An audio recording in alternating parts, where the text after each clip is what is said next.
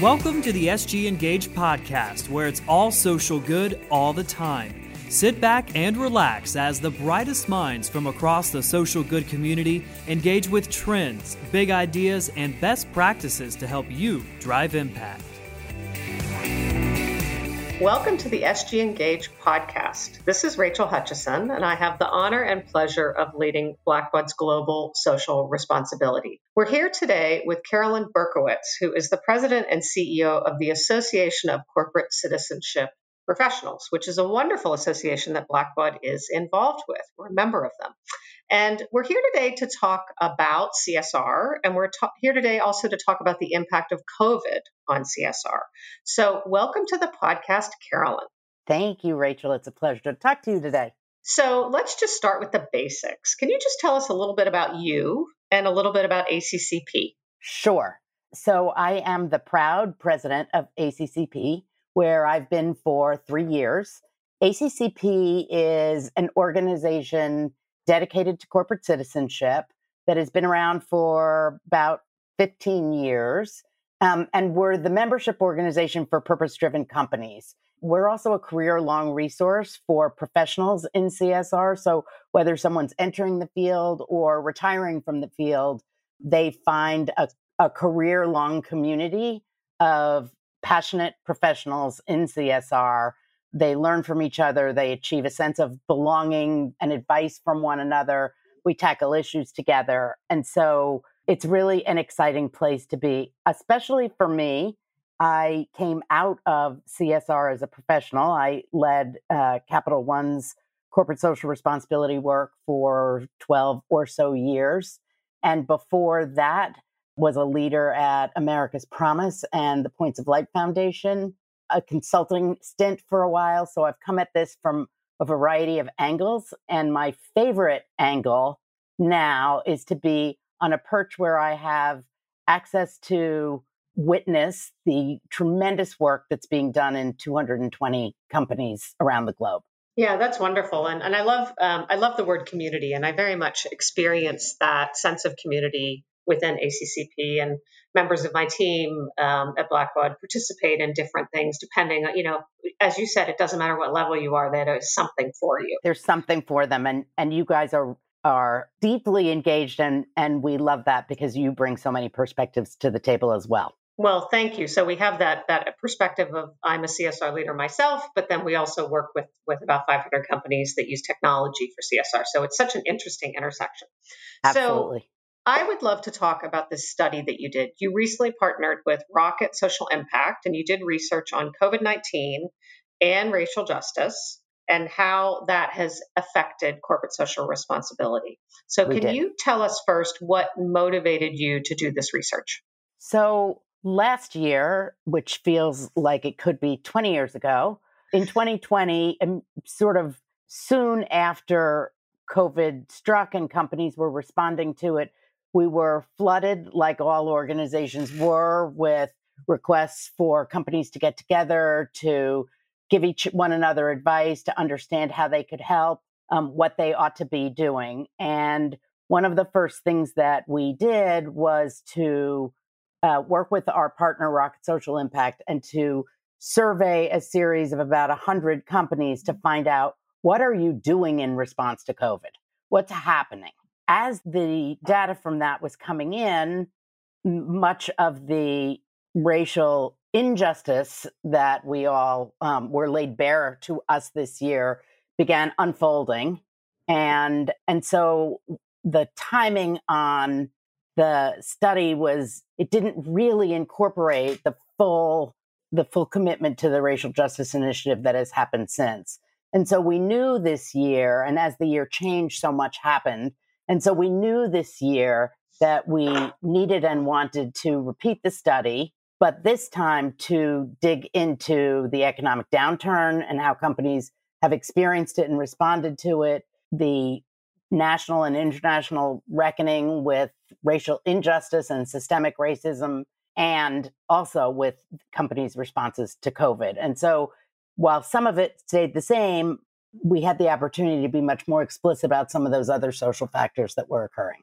What did you find out? What are the most significant trends that you uncovered And then secondarily, which ones do you think actually are going to have a long-term impact on this profession?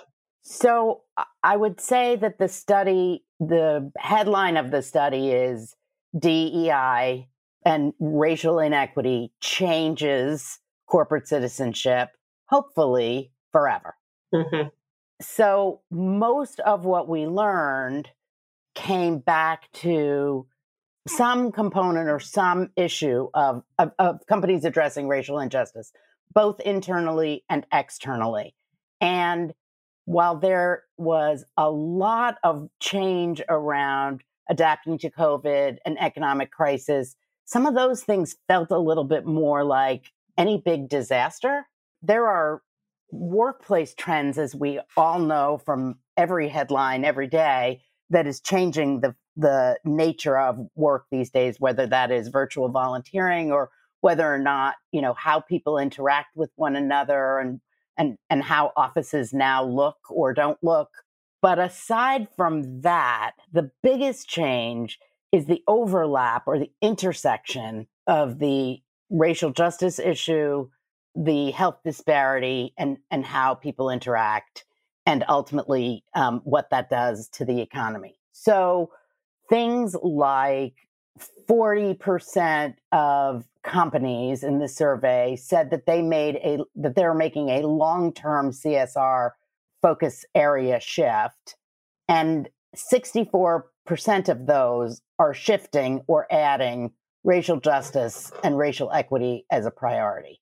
Another sort of important trend that is straight up about DEI is how companies are incorporating these things. So many companies are supporting the movement, the racial justice movement. And so organizations that are working broadly to address systemic issues, many companies are looking at their own focus areas, whether it's food insecurity or whether it's education or whether it's housing, and really taking a look at that through a DEI and equity lens.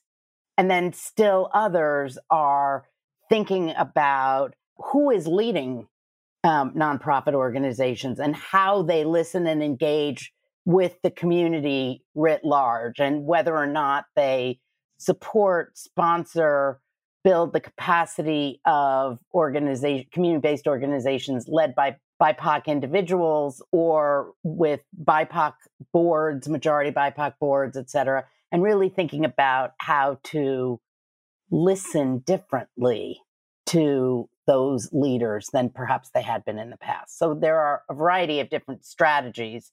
The one strategy that I think, that last one that I mentioned, which is funding BIPOC leaders, organizations led by people of color, there were only 25% that said that's the thing that they are doing, but 25% is really significant, And so I think those that are not doing that, the nuance there is, how do we do that? What are the questions that we ask? How do we know? Are organizations changing fast enough? Are we getting great recommendations of organizations? Are our networks expanded in a way where these folks and their organizations are known to us? Yeah, So it's about formalizing that practice. Exactly. Yeah. So while the others are really, there's big numbers around how they're doing that, it's not difficult to write a check to a national organization that is an advocacy organization that is really changing, working to change society writ large. It is harder, and especially harder by a field that is also not as diverse as it could be, to identify community-based organizations and their leadership that are doing really great work. Yeah, I had a really interesting conversation this summer at a Giving Institute meeting with some funders talking about, companies coming out and making pledges and making gifts, and then and not just companies, but others, foundations doing this, and then how long that would all those gifts actually come to fruition, and would the change actually come? And I'm hopeful that since there's such a push, that there will be long-term change addressing these systems, and a lot of it does have to do with who actually is sitting at the table and how we diversify that. Exactly. So and this is that's all work that ACCP is also doing.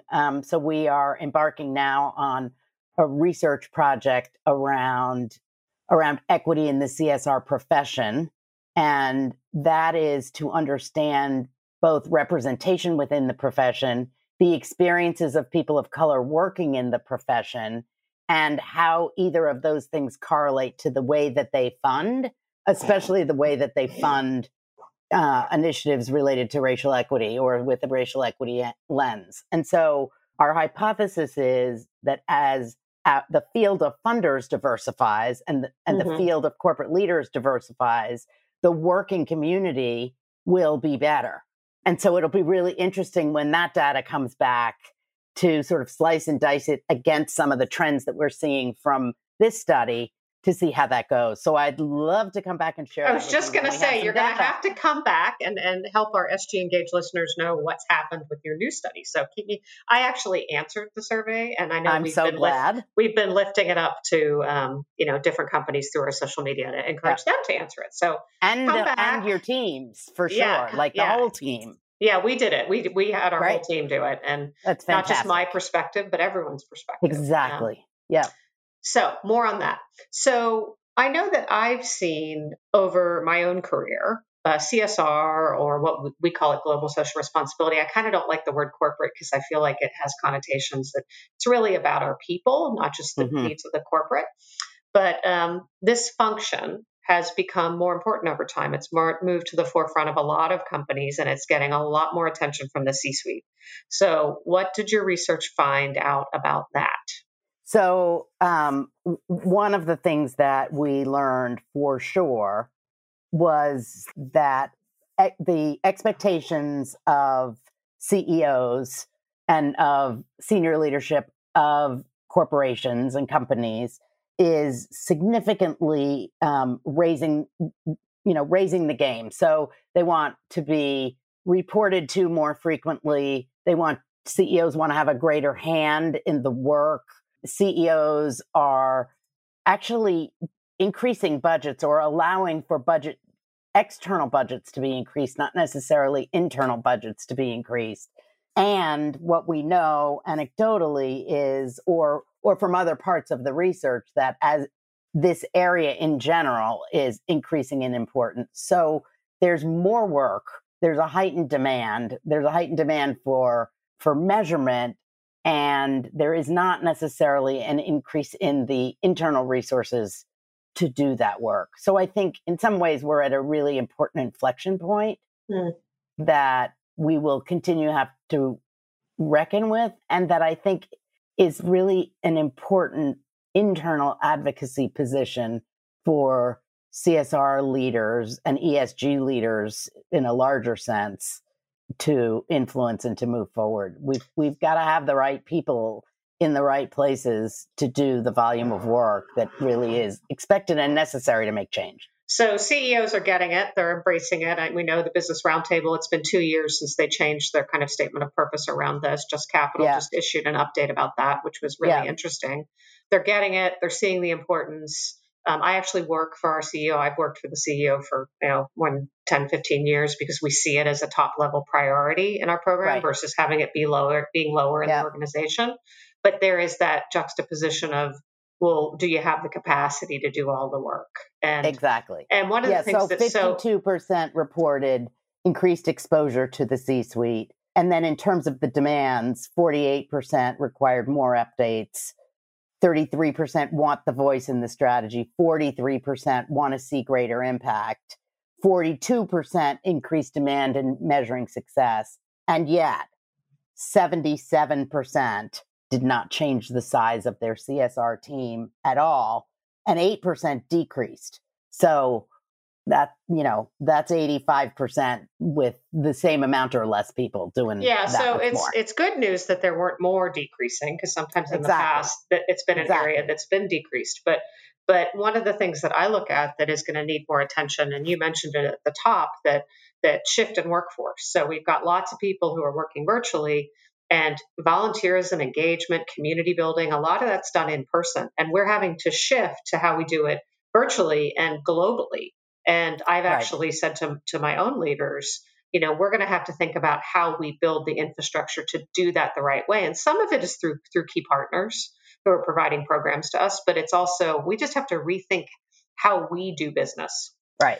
So in terms of budget, you've talked about that a little bit. Any other insights on budget? Yeah. So about half indicated a budget increase, and only just under 15% had a decreased budget, which is good. And the rest remained flat. Which I would say is good news, given the 18 months we've just had. Absolutely good news. That's right. Yeah. I think it's absolutely good news. Yeah, seeing it as a priority. Right.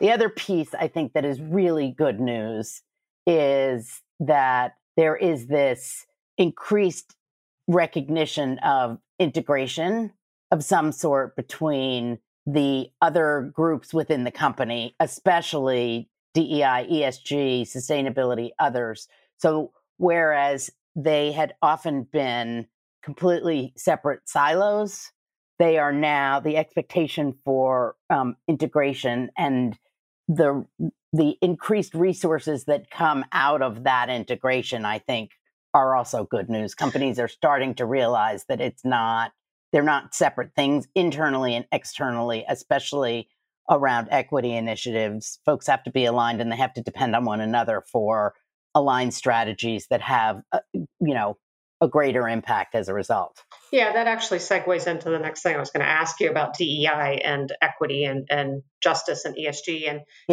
I would call it all highly matrixed. So, I lead social responsibility. And every time I talk about that, I put like my hands over my head, like I'm making this rainbow, like this high level thing. Social responsibility is really high. And underneath that, you have ESG and other things, but sometimes they're led by other people in your company. So the integration of what you're doing to be socially responsible has to do with all your people practices. It has to do with your D&I practices. It also has to do with your sustainability practices. So absolutely, there are all these people who are working together and who often sit in different parts of the company. And we saw some in marketing as well. I mean, communications, 86%, which is a big piece of that headline. 86% indicated that they are increasing integration with internal DEI, HR, ESG functions, or all of the above. And that's a big deal. Yeah, and marketing is a huge partner. Marketing and HR, like huge partners. Yeah, exactly. So, and employees and customers really want this. So it's funny when you talk specifically about ESG, people think, well, you're talking, that's environment, social, and governance, in case our listeners don't know that.